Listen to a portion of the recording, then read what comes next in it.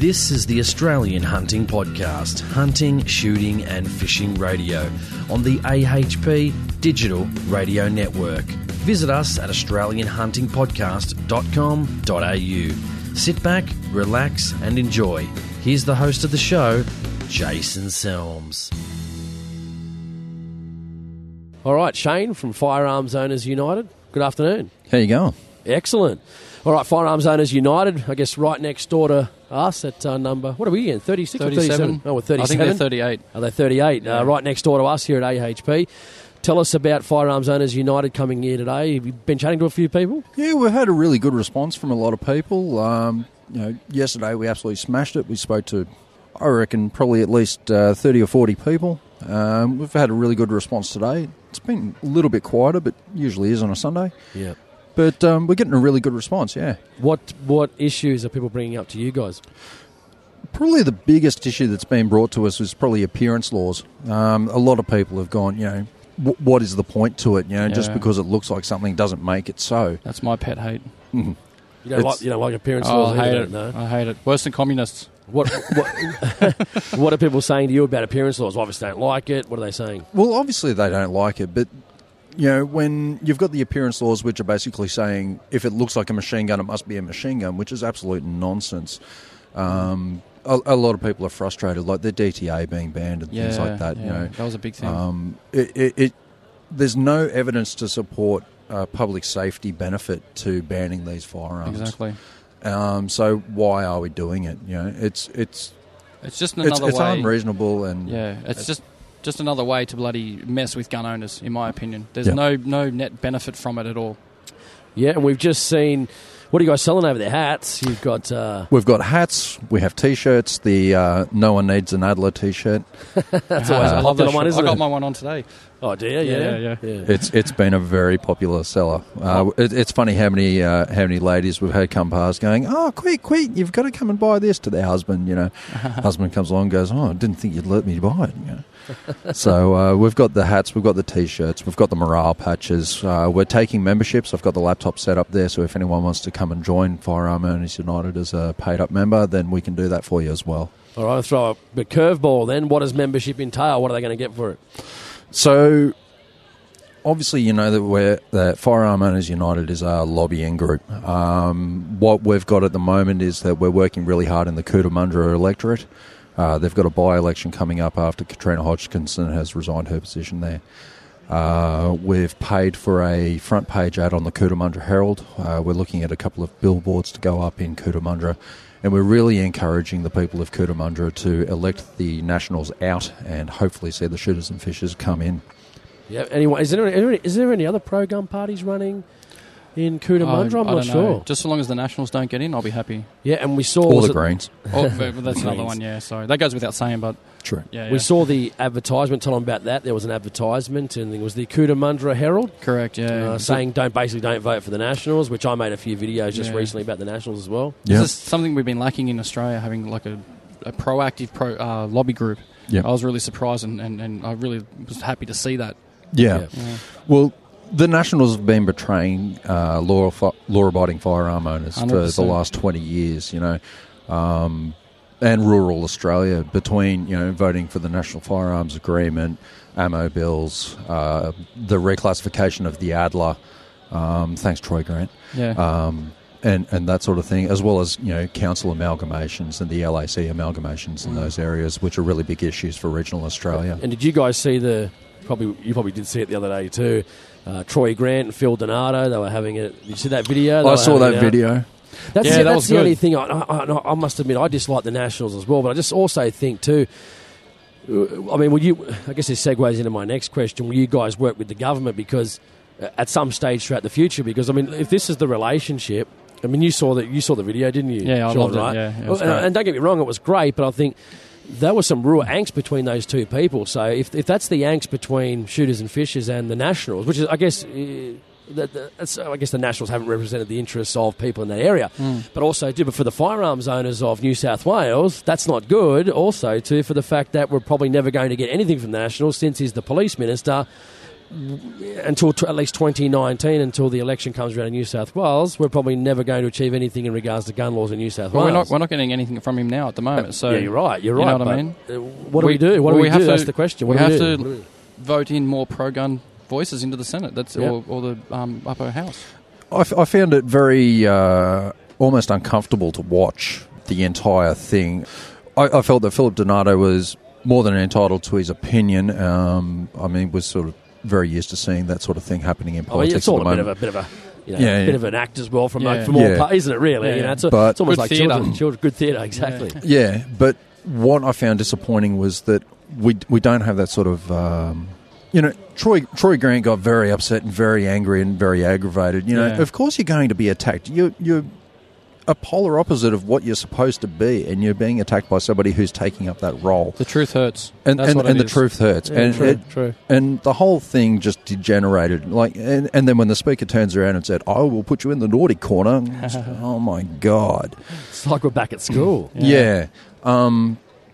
But in so saying, I mean, that attack needed to be made. I mean, Troy Grant needs a reminder that he's there to serve the people. That's and right. By the way that they've been punishing law-abiding firearm owners, that's just not happening. Yeah. He's not serving anyone but his liberal liberal masters. That's why I'm just. I thought it was good. I just think sometimes I want to make sure that we give him grief, and I love giving him grief too. But then we've also got to, sometimes you got to, mould them to hopefully what we want to try and get at some stage during the future, if we can, if possible. Perhaps I'm being a little bit naive, but at the end of the day, if we do piss them off a lot, are we going to have some good outcomes for firearms? And it's probably not. I think that they need to be a little bit more pragmatic about it. I think they need to realise that we are going to continue to attack. Yeah. We took Orange. We're going to take Cootamundra. Hopefully, we'll take Murray, and hopefully it won't stop there. We're going to keep on taking seats and replacing them with firearm-friendly parties. Yeah. And the Nationals sure as hell aren't that. So I wonder if another one goes. Cootamundra goes to another pro-gun party. Whether they'll be freaking out, because obviously they haven't really listened after Orange, have they? They're still saying the same things. They haven't listened at all. Well, we've just got to keep on reinforcing that lesson. Every time you go, well, that won't happen again, we'll make it happen again. Yeah. And that's what Firearm Owners United are about. We're going to make sure that these people understand that if you fail to learn the lesson, we will take it. Yeah, I'm thinking the Nationals think that it was luck, and they're only holding that seat temporarily until the election in 2019. That's what I think the Nationals are thinking. Well, that's our seat. You're just seat warming it for another couple of years until we get back in. I mean, the Nationals posted an image on their Facebook page recently, from their big meeting that the National Firearms Agreement, no more increase. Education, make sure it's going to be. What's the word they use? Evidence and evidence-based. fact-based. I call it propaganda. It's election time. Yeah. That to me says that they're shit scared. Yeah, 100%. They're horrified of the fact that they're going to lose that seat. Yeah. They're now realising that the shooters are becoming a much more vocal community. We're all sort of. I mean, shooters have been apathetic for a long time. A lot of people have said, who's going to fight for me? Fight for yourself. Yeah. We're there fighting for you as well, but it's all well and good for a lobby group like Firearm Owners United. It's all well and good for Shooters and Fishers, LDP, One Nation, Cutters Australia, whoever, to step in and fight. But unless you're willing to support those parties, and the lobby groups, then there's only so much that can be done. You need to be that change that you want to see. Now, just getting back to Firearm Owners United, they're an actual organisation now, aren't they? They're official. Is it a not-for-profit or a non-profit organisation now? It's a not-for-profit organisation, and it's an incorporated organisation now, so we are registered. So. Right. And are we seeing the birth of the Australian NRA today? Wow. I would like to think so. Big call. I think so. Call. I'd like to be able to sit my kids on my knee or my grandkids on my knee in 60 years' time and say, I was there when it all started. That's right. You can have your AR-15 now. Yeah, I was sitting at their booth, back in 2017. Yeah. And what can people do to help out at Cootamundra in 2 weeks or when the election's on? So ideally, what we would really like to see would be people volunteering their time as well as any financial donations they could make as well. Yeah. We really need people for handing out how to vote cards, letterbox drops, things like that. Yeah. The pre-polling is going to be coming up soon. That's going to be a really important time to be doing all that sort of stuff as well. So if anyone is looking to volunteer their time or anything like that, they can contact Firearm Owners United through our Facebook page or through our webpage, and we can work with you from there. And it's not just this election. It's like it's not just this election. Yeah. We're going to be lobbying every election that we can. Yeah. And any opportunity to get a pro-firearm political party into power, we will be there to do our best to make that happen. Yeah. But of course we need your help to do it as the listener. When's the Cootamundra by-election? Is it a couple of weeks away? It's October 14th, I'm pretty sure. So we've got about, 4 weeks? Yeah. Are they a good chance of getting that seat, you reckon, in Cootamundra? I don't know, I hope so. That's what I mean, because I know there was obviously in Orange, there was a big push by 2GB, Ray Hadley, Alan Jones, etc. So I don't know, but I've got 4 spare seats in my car. I'm going for a road trip down there to help out. Yeah, awesome. What made you become a Firearm Owners United admin? Or representative? Yeah, rep, sorry.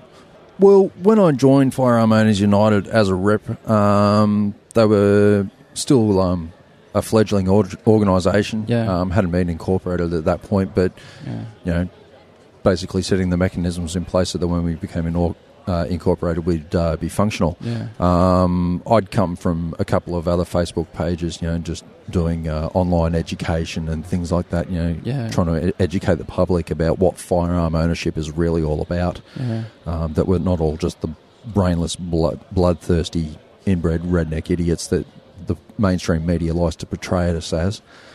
And I stumbled across Firearm Owners United as they sort of came on the scene, sort of thing, and followed them, liked what they were about, and then they started putting the word out. We're looking for representatives, so I put my hand up. Yeah, great. And decided, I want to be involved. I want to make the change that we need. That's what we need. How long have you been a rep for?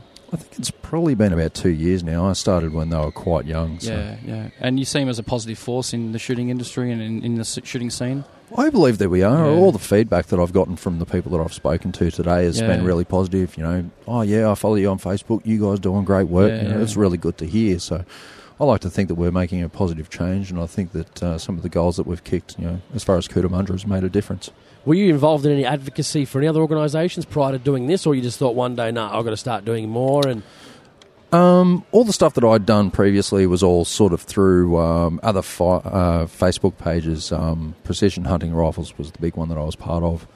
But I'd started a few smaller ones that had just sort of died off, and I sort of ignore now because I don't really have much use for them. They've got no followers. They're not. There used to very be useful. Big posters, Precision Hunting Rifles, if I recall, and they seem to have dropped off a lot. Am I correct in that? Because I remember I liked the page, and I'm not seeing much from them lately. But anyway, there's not a lot happening over there, but I'm not going to talk about that. Sorry. Oh, okay. No, I was wondering myself. I used to follow the page just to see a lot of posts come up, and I thought, I haven't seen much of them for a while. But that's fine.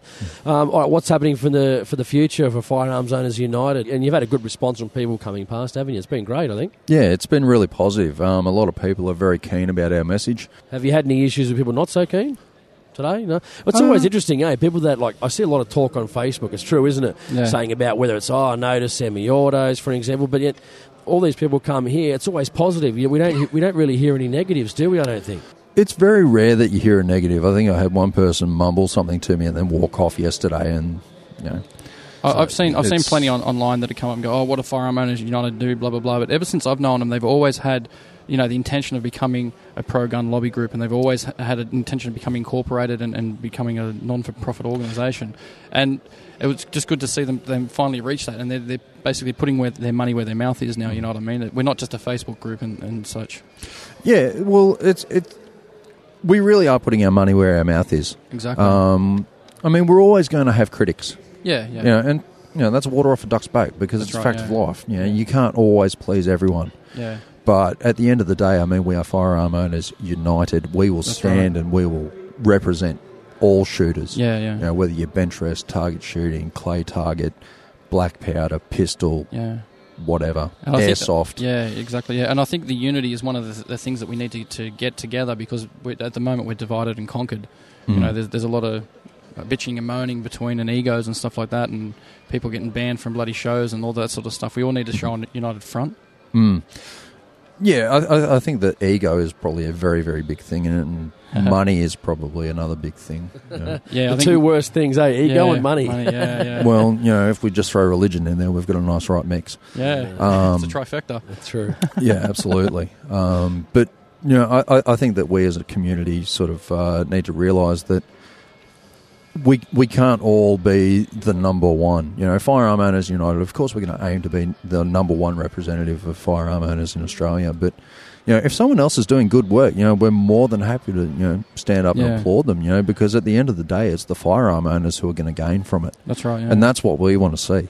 Yeah. And FOU posts a lot of stuff from all other pages all over theirs all the time and helps promote other people and other cross promotion's good. Yep. Yeah, absolutely. I mean, it's a nice constant mix, and I think it sort of brings people back together. Reciprocity is always a great thing. You share our stuff, we'll share yours. Yeah, exactly. Excellent. All right, well, Shane, thanks for joining us, mate. Not a problem. Here at the iHunt Expo at the Dome, Sydney Olympic Park. It's been a great day, and hopefully we'll finish off with a bang, so to speak. Yeah, it would be awesome. Sorry, I've got one last thing. Nathan Moore. I've got to ask myself, in this situation, what would Poppy do? What? Don't worry. I don't even know what that means. Anyway. Nathan will get it, don't worry. All right, Nathan, well, that's a shout-out for you, Nathan, I guess. I've got no idea what he's talking about. Shane, this is my microphone. Yeah. I Shane, like my microphone. Thanks for your time. Appreciate it. Awesome. Thanks, mate. How would you like to win an all-expense-paid trip to the US to hunt the elusive Aoudad sheep of the wild southwest? Burris Optics and Beretta Australia are giving away one fully guided Aoudad hunting trip to the lucky owner of any recently purchased Burris Optic. For your chance to win, purchase any Burris scope, sight or binos from your favourite firearms dealer and enter the competition. But hurry, offer ends December 15th, 2017. For more info, visit the Burris Australia Facebook page or Google Bag Yourself a Burris. Good luck and happy hunting from Burris Optics and Beretta Australia. We're here with Tina Mostyn from John's Reptile Awareness Displays. Good morning. Thanks for joining me. Thank you. Welcome. Appreciate it. What are you guys doing over in the middle there? There seem to be some snakes displays going on. There sure is. We are doing venomous snake displays. So educating the general public here today and yesterday at the iHunt Expo on various venomous snakes found in this area. So we have a red-bellied black snake, we have a couple of death adders, a couple of tiger snakes and some eastern browns. And also educating people about first aid for snake bite and what to do. How did you guys get into this industry? We worked in zoos and wildlife parks for several years and then got sick of working for other people. So I decided we should do this on our own. Obviously, this time of the year now, and this is important, I guess, for hunters if we're going out. In wintertime, do we need to worry as much about snakes in wintertime as we do in summertime? During the wintertime, snakes go into a brumation period. So their preferred body temperature is anywhere between 28 to 32 degrees. So in our cold winter months, they can't reach that temperature, being too cold. And when they don't reach that temperature, they can't digest food. So their activity levels are reduced. They're not out looking for food. But as it starts to warm up in this time of year, spring, 1st of September, they start to become more active. They come out of their hiding spots. Obviously, they haven't eaten for a few months, so the first thing they're going to be looking for is food. But also at this time, it's breeding season. So the males, being more adventurous, are going to travel long distances looking for a female to mate with and breed. Where do they normally hibernate at? Because when I go out, obviously in wintertime, we never see them. Do they go into logs, cracks? Because I never see them out in the open. I've been even hibernation out in the open. No, do they normally find little nice spots to stay in? They sure do. Snakes tend to be more scared of us than what we are of them, surprisingly. Yeah. Most people have a general fear of snakes. They've been brought up with it. Yes. But snakes are a lot smaller than us. So they're more scared of us. So they'll hide in hollow logs. They'll hide under rocks.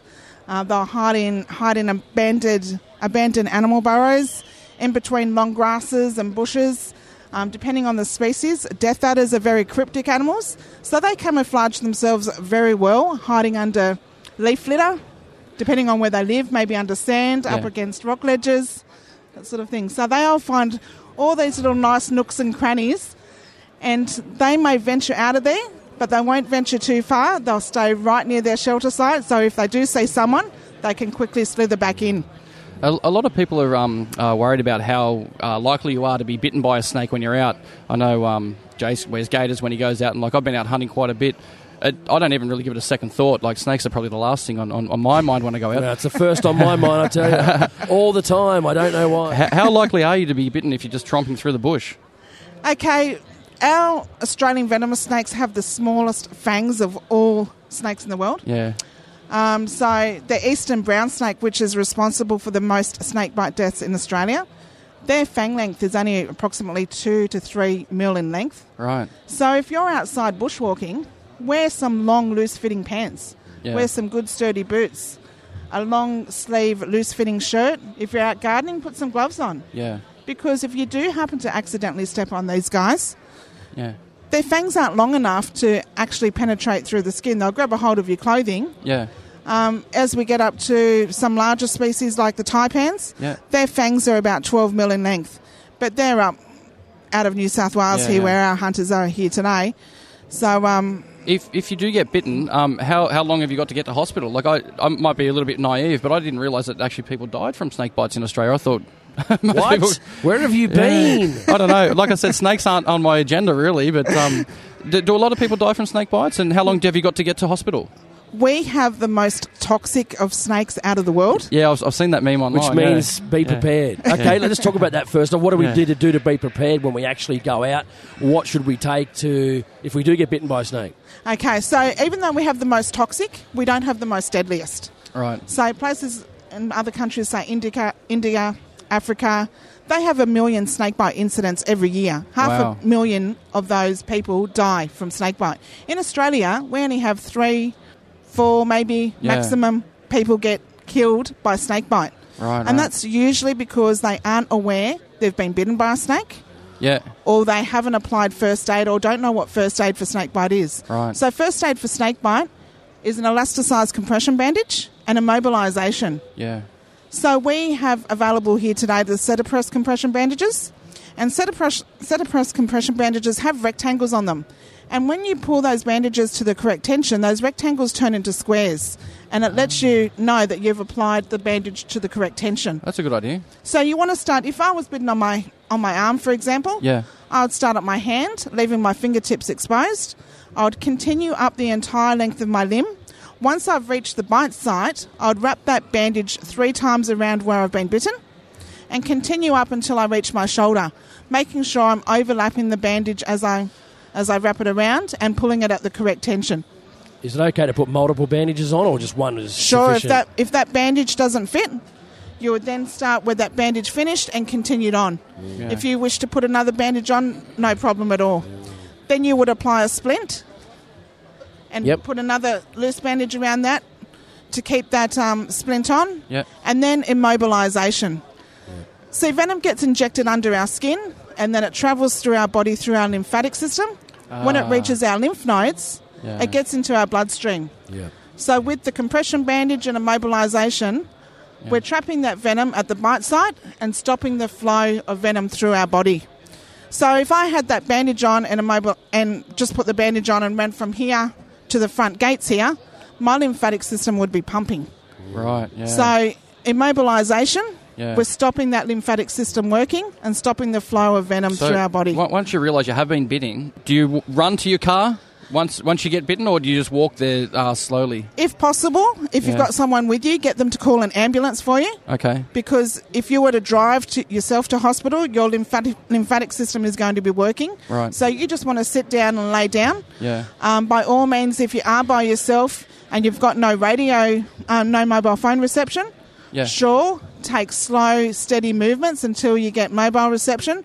Or if you've got mobile 112 for emergency services when you're out of reception, or slowly, steadily walk to your vehicle until you can get reception or help, and then get assistance to take you to hospital. Where do the majority of snake bites occur on the body normally? Is there generally or what do people do normally that would contribute to a snake bite? Okay, people outside in the bush most likely are going to get bitten on the foot or the ankle, accidentally stepping on a snake. With an eastern brown, their defence posture is a double S position, and they will launch, and they generally get people from the knee up to the thigh. What percentage is that? Because I know I wear knee. I was talking to John, your partner, just yesterday, and what's the chances if I step on an angry brown snake or a tiger snake, no matter what it is, what's the chances of them getting me, say, above the knee, between the knee and the thigh? Is there a large percentage, or...? Yeah, the majority of eastern brown snake bites will be above the knee to the thigh. But remember, you're now going to be wearing loose-fitting long pants. So, and eastern browns have the small fangs, so only 2-3 mil, so it's not going to penetrate through your pants. If they let's say, did get me, I had my pants on, they were loose-fitting, but they did strike me on the thigh, would I then have a look, would I be able to visually see some blood that I'd been bitten? Definitely. There will be blood if you get a bite. Yeah. People assume with snake bite that there will always be a puncture wound. Not necessarily the case. It could only appear as a scratch. So you would even treat a scratch or any signs of a bite as serious and apply first aid and seek emergency services as soon as possible. So never walk out of there and that sort of thing, never walk out. I know this because I was talking to, again, your partner John just yesterday as well. Some people say, well, because I carry an EPIRB, sure. And I thought, well, because I know a lot of people that carry snake bandages, for an example, and they go, but I've got snake bandages. And I said, okay, so if you're 3 or 4 kilometres away from your vehicle and you get a snake bite, you can wrap it up. Then what are you going to do? What, die a slow death instead of a quicker one? Like carry an EPIRB, carry some sort of satellite, things. Like, that's the reality. People don't realise that when they go, but I wrapped it up. Oh, okay, well, then what? Then what? But so you guys do not only the snake programs, what would you call them? Exhibitions? Snake displays. Yep. Do you pick up snakes in the Sydney region if, We sure do. Sydney Central Coast. Okay. We relocate problem reptiles for people.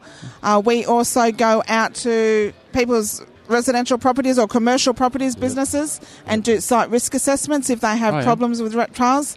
And we'll have a look at their property and advise on what they can do to reduce the numbers of venomous snakes coming onto their property.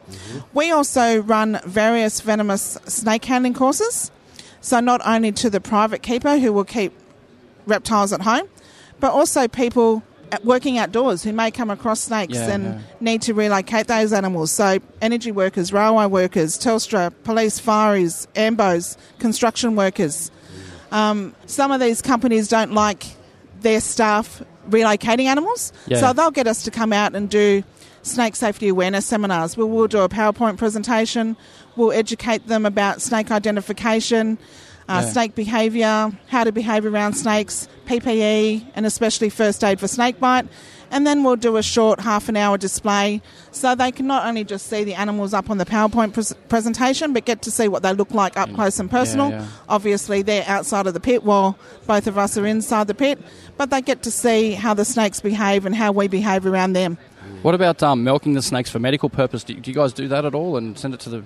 For the vaccines or whatever they have? John worked for many years at the Australian Reptile Park. Yeah. He was manager of venom there, so his job was primarily to extract venom from some of the most dangerously and deadly snakes for the manufacture of anti-venom for Australia. And what if you just spilt some of that venom on your hand without a a glove on? Would that actually go into your system as well too, if you spilt the venom on your hand? No, but you would wash that straight off. Yeah. So our pores, it couldn't get through our pores unless... you have a cut, a nick, or a scratch, and it would definitely, you could receive an envenomation from that. I heard you saying yesterday too that there's no, I guess, what was the term, half-life? I mean, on venom, if it's actually on your boot, I think I heard you saying as well. Can you just talk about that?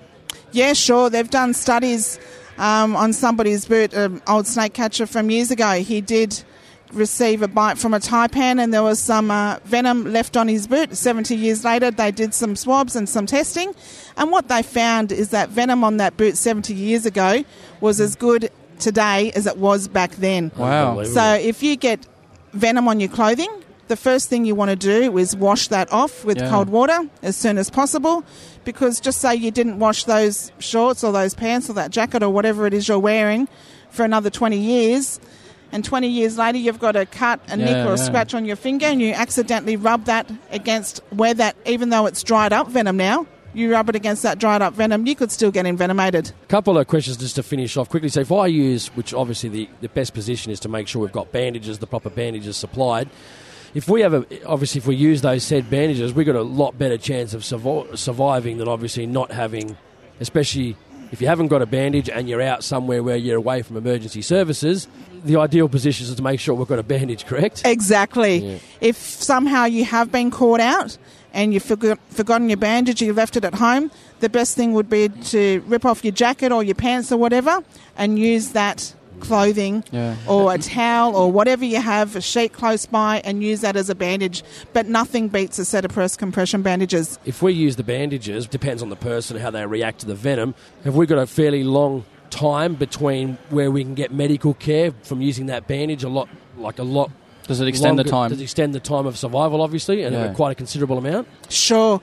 Some people have presented at hospital with that bandage. They've immobilised the body, ended up in hospital, and they have not felt any symptoms for perhaps 12 hours, 14 hours later. Right. So that compression bandage and immobilisation definitely is going to prolong that venom getting through our system and saving our lives, essentially. What about the after effects of being bitten? I know when you get bit by a white-tipped spider, sometimes it can do damage to your skin later on, and it comes back every year. I don't know if that's an urban myth or not. Or internal damage as well, organ damage. Do you have any long going? Because I have heard people that say that too. They've been bitten, and even though they've had bandages on, they've taken a while to recoup, and it has done damage to their internals. Is that true? Exactly. Especially with some of the species that we have in Australia. Take, for example, tiger snakes.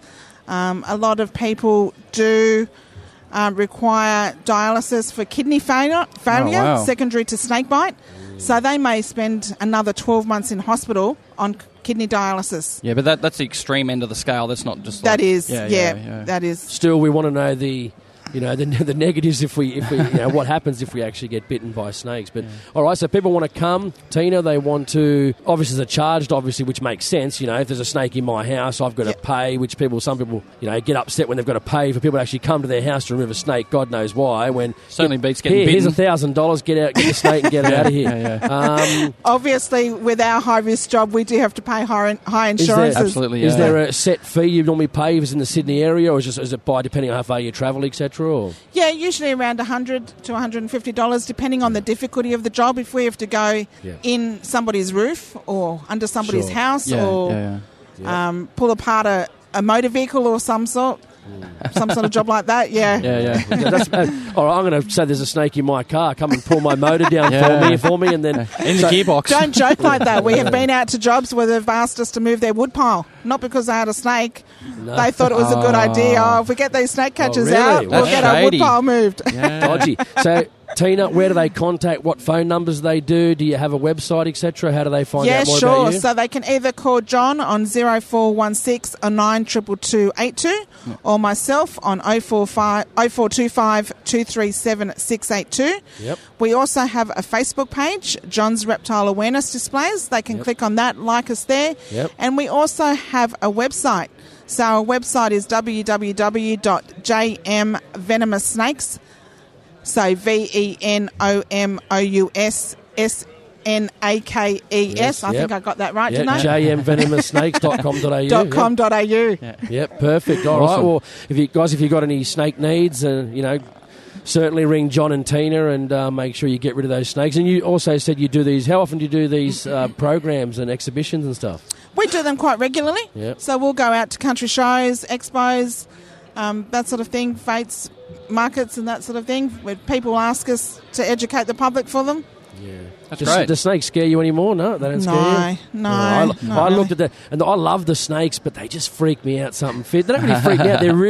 I really enjoy looking at them, and especially when I saw you before and try and get the brown snake to rear up into the S-bend and stuff, and I'm like, I see them on YouTube. It fascinates me no end, but it makes my skin crawl thinking about them, But, all right, Tina, thank you for joining me. I appreciate it. I'm here on AHP chatting just about, our Australian snakes. Thank you. Thank you for having me.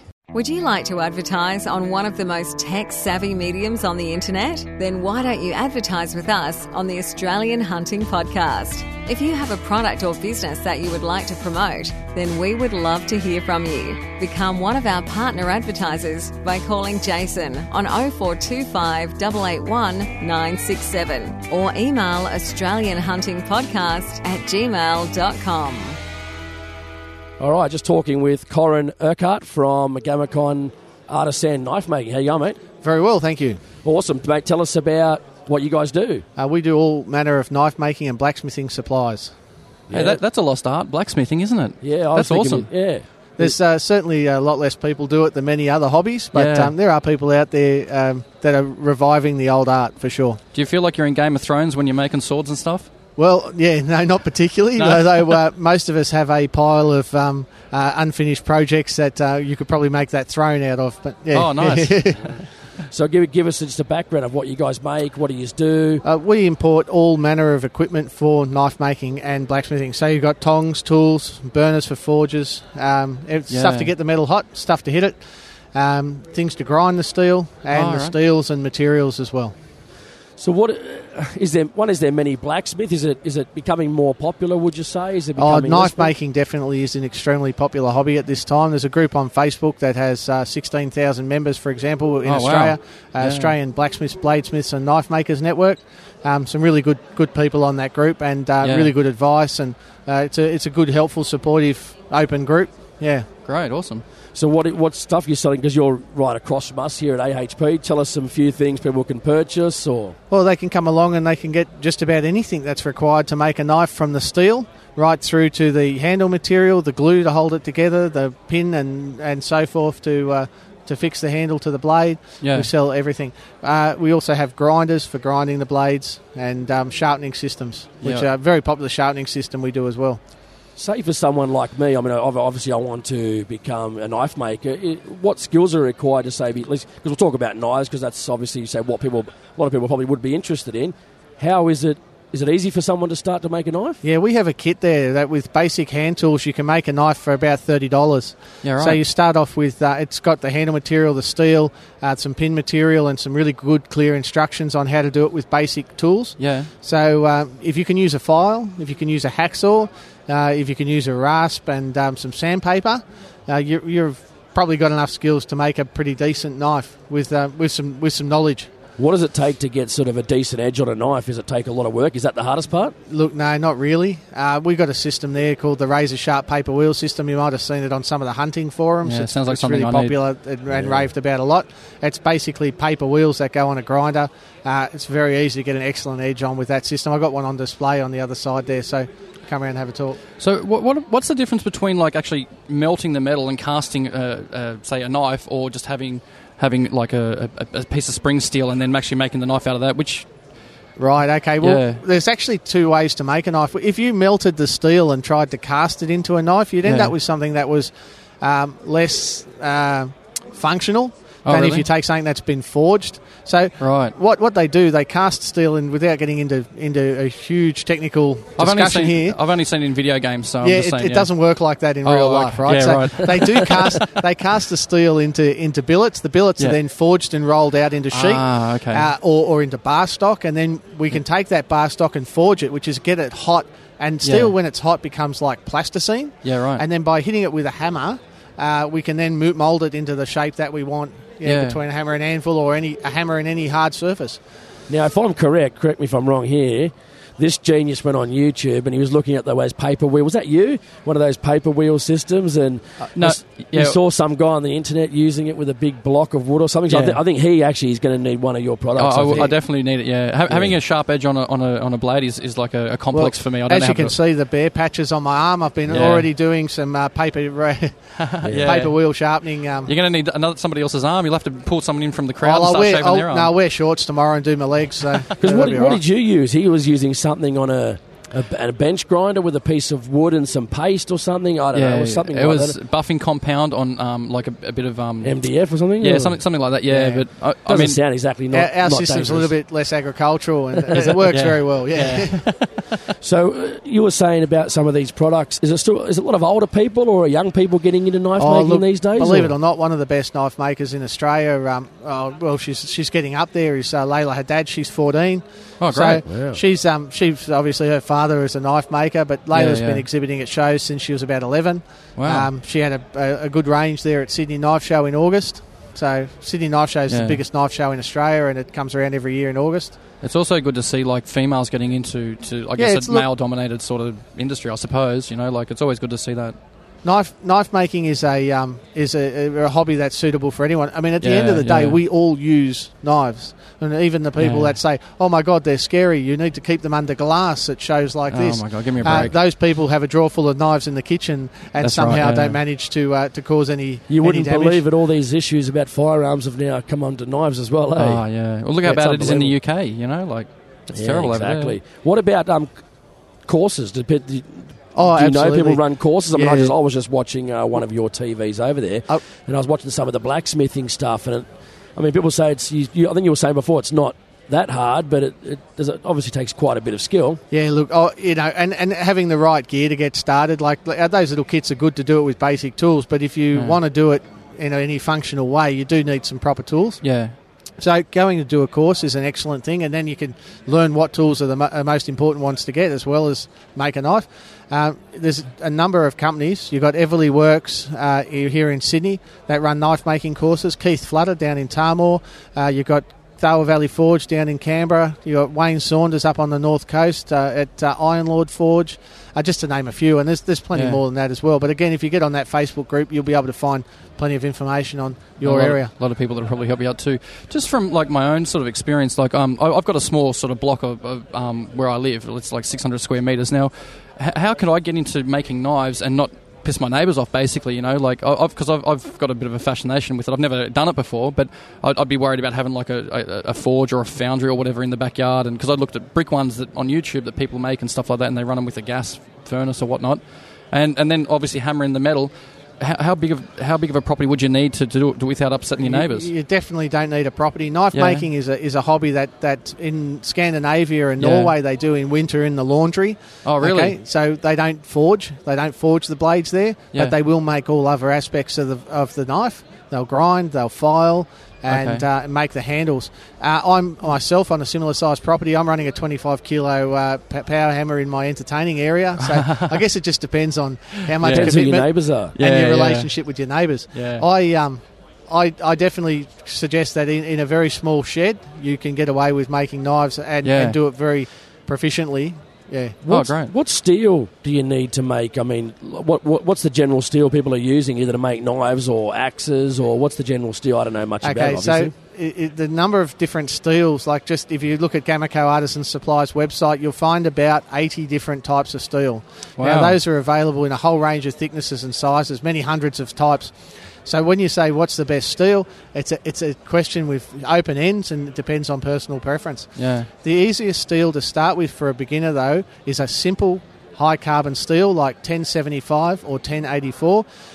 These steels have a good range of carbon. They don't have any other alloying elements that you need to worry about during heat treating. They'll get hard and they'll hold a great edge, and really easy to work with at home. So for somebody expensive or not really? Sorry, mate. Expensive or? Look, I think when you work out blade steel per knife, you're looking at about $6, something like that per knife. So it's not particularly expensive. It's probably you could probably buy a Chinese knife cheaper than $6, but we're talking decent steel here and not unknown. Yeah. And where like for somebody like me that knows nothing about steel and the 1080s and all that sort of, you're talking about, where would you actually go and buy the steel from? Where do you get it from? Obviously your website. Well, obviously my website. But you know, there's people that specialise in making knives from recycled steels as well, like old leaf springs, files, and saw blades and things, and that can be quite a rewarding hobby in itself as well. It is in a lot of ways trickier than using known steel, because the steel that we sell, for example, comes soft, ready to drill and work, and you don't have to do anything silly to it to make it work. Right. And you sell all the types of steels that on the website? How many steels would you sell? We sell, like I said, about 80 different types of steel. So, okay. Yeah, we definitely don't sell all the steels that exist, because there's I thought, was there 80 steels that exist, or is that no? There's a lot more. Right? There's a lot more than what we sell. And obviously it depends on the quality. They'll range in price, won't they? Yeah, that's right. The most expensive steel I sell goes for about $2,000 to $3,000 a metre, depending on the style, and that's is that gold plated? No, but it is. If you're familiar with Damascus, it's Damascus steel made out of the very highest end powder metallurgy stainless steel. So it's Damascus steel, which has got the patterns in it. That's the one, and it doesn't rust. Yeah. Really? Yeah, absolutely. Wow. So your normal Damascus knife, if you don't take care of it, can look rusty and ordinary after a little while. This particular steel is not only holds an edge like carbon steel, but it it looks great too. Yeah? And having those patterns through the steel, that obviously doesn't weaken the metal at all, does it? No. Well, in the case of that Dharma steel that I was just talking about, that definitely won't have any impact on it, just due to the process. It doesn't. A lot of people say it strengthens the steel, and originally the processes were used to strengthen steel, but today we do it just purely for aesthetics. You can't really improve on the steels that we have these days. Yeah. How does it actually get the patterns in there? Is that something like that comes with the metal? Well, if you imagine a deck of cards, all right, and you've got a black card and a red card, and you alternate through. We do that with steels. We make a deck of cards which has got a type of steel with manganese and a type of steel with nickel. Yeah. And when we take that deck, we heat it up to welding heat, which is about 1,200 degrees Celsius.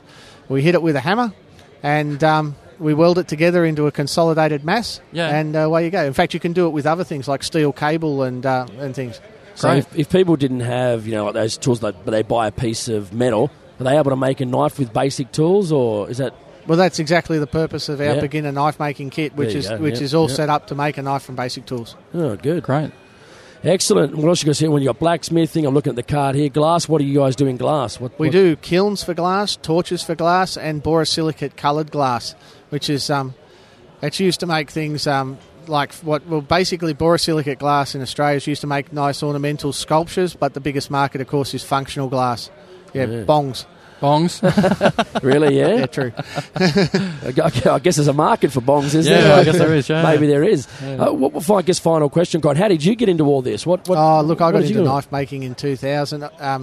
Probably a little bit before. I was in Norway in 1995, and I saw the knives that people were making over there, and I sort of couldn't afford anything, and I thought, I'll make knives, I'll save money, and that's how it all started out. You don't save money making knives, by the way. Through necessity, really. Yeah.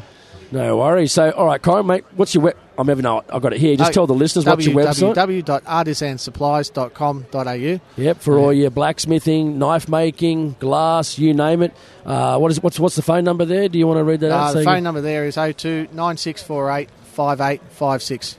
All right, no worries. All right, Corin joins us here on AHP to have a chat from Artisan Supplies about blacksmithing, knife making. Awesome, mate. Thanks for your time. We appreciate you joining us. Thank you very much, guys. Are you looking to buy a new or used firearm? Do you want to sell that Safe Queen to fund your next purchase? Then go to ozgunsales.com. We have over 200 registered firearms dealers Australia-wide and thousands of shooters using the site daily. There are over 2,500 firearms listed, so you're certain to find exactly what you're looking for.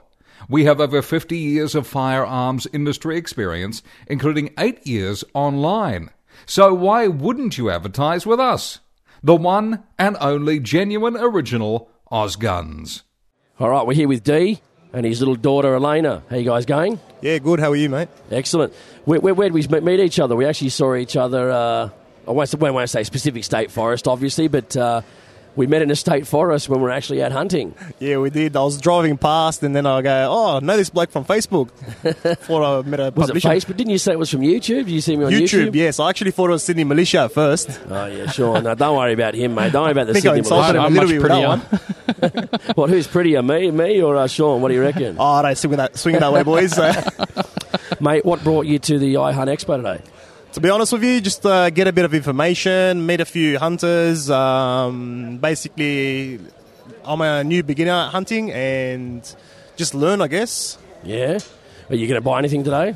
Obviously, I'm looking for a set of knives, maybe a couple bags, nice backpack hunting bag, and just whatever I can find, to be honest. Yeah, you're only new to hunting. How'd you get into hunting? Was it family or? Well... I've been into guns my whole life, from video games, knives, etc. Always had the passion for it, but no one I know that actually goes hunting very closely. So one day I just said to myself, you know what, stuff it. As you've seen, I was by myself, made the effort, and I saw so much deer, pigs and rabbits. Just got to get one now. I must admit, you were pretty keen, to get out there on your own. What made you want to get out on your own? Because when we met in the forest, I was like, this guy's on his own, he's crazy, but some people go hunting on their own. I call it dedicated. It's dedicated, according I to am, man. Sean. I am. Anyone that knows me well, they know I'm a big fisherman. I go out fishing once a week by myself. I don't bother taking anyone. I'm very passionate what I do, and I make sure I actually learn the best tactics about it. So, what do you want to hunt and shoot for? What do you want to go for? What's your main quarry, you might say? Mainly goats and deer, hopefully. A bit of rabbits on the side, and any type of pest. Excellent. I was going to ask you a question too. What about your... I guess you're married, aren't you? Married? Yeah, married, 2 kids, yeah. His little daughter's there. What's she trying to show you something there on Facebook? She wants to watch ABC on the phone. She wants to watch ABC? Yeah. What was I going to say? I forgot what question I was going to ask. How long have you had your DPI licence for? My DPI licence was the first thing I got. I got it as a reason to go hunt, get my gun licence. Yeah, right. I've had my licence for about a year now. So basically, I've been to the state forest about 8-9 times. My first time I went, I got a nice goat. That's a lot in 1 year. It is, man. I try to get out once a week for myself. Me and my wife have a nice agreement. Yeah. One day's my day, and the Sunday's the family day. Yeah, right. When you were married, were you into firearms before you got with her at the same time? 100%. I was always into it. I've been an avid gamer for probably about 10 years now. Yeah. Are you a gamer too, Sean? Oh, bad, yeah. What games do you play? Well, I used to play a lot of first-person shooters, but until they bring out Battlefield Bad Company 3, I'm not playing first-person shooters anymore. No? Because it's a travesty. I'm playing Battlefield 1. Yeah, I've played Battlefield 1. I was a big COD fan and a Counter-Strike fan until they actually changed it. Yeah. Mate, how far's your nearest state forest you've attended? I know where we went was down south, but... Yeah, I've been actually all the way down to the Victorian border nearly. Just an hour before it. I've gone down to Lithgow and Oberon, which isn't that far from me because I used to go forward driving a lot there. So, yeah, to be honest with you, the closest one's about good 2 hours away. Yeah, it's not too bad. I mean, there's some good forests around that you can actually get. It's a hard job trying to find the private property. And with the government, they give us a national park to help with the pest problem. So basically, for us, that's a bonus. And you know what? It's a win-win for everyone. If you haven't got access to public land, to private land, I fully support the DPI license system because for the first probably 8-10 years that I started shooting, I never had access to private land at all. And the only way I could actually get out to do hunting was through the DPI. And then they bloody shut it down for nearly a year, a few years back, and that devastated me. Yeah. What's your next game you want to get? What's next on your... Okay, what have you shot first, I guess? Well, so far I've shot rabbit, goat. Deer's my next on the cards. I've seen a lot of deer, as we spoke that day. It's more, I don't want to shoot if I'm not 100% sure I'm going to get the target, which I'm now better with my target, aiming and getting the bullet in the right place that I want it. Basically, if I can't find the right buck that I want, I won't take the shot unless it's to eat. And right now, by myself, I can't really cut a deer up by myself. I'm not confident yet, so I don't want to waste the animal. What distance do you feel comfortable taking an animal, like 200-300 metres, 50 metres? Right now, at 100 metres, I've got a 5-cent coin, 7 bullets in the same hole. Great. A 5-cent coin piece. Yeah. Now I've taken it up to 200 metres, which I'm fairly confident under 1 inch grouping. Yeah. So I'm fairly confident now.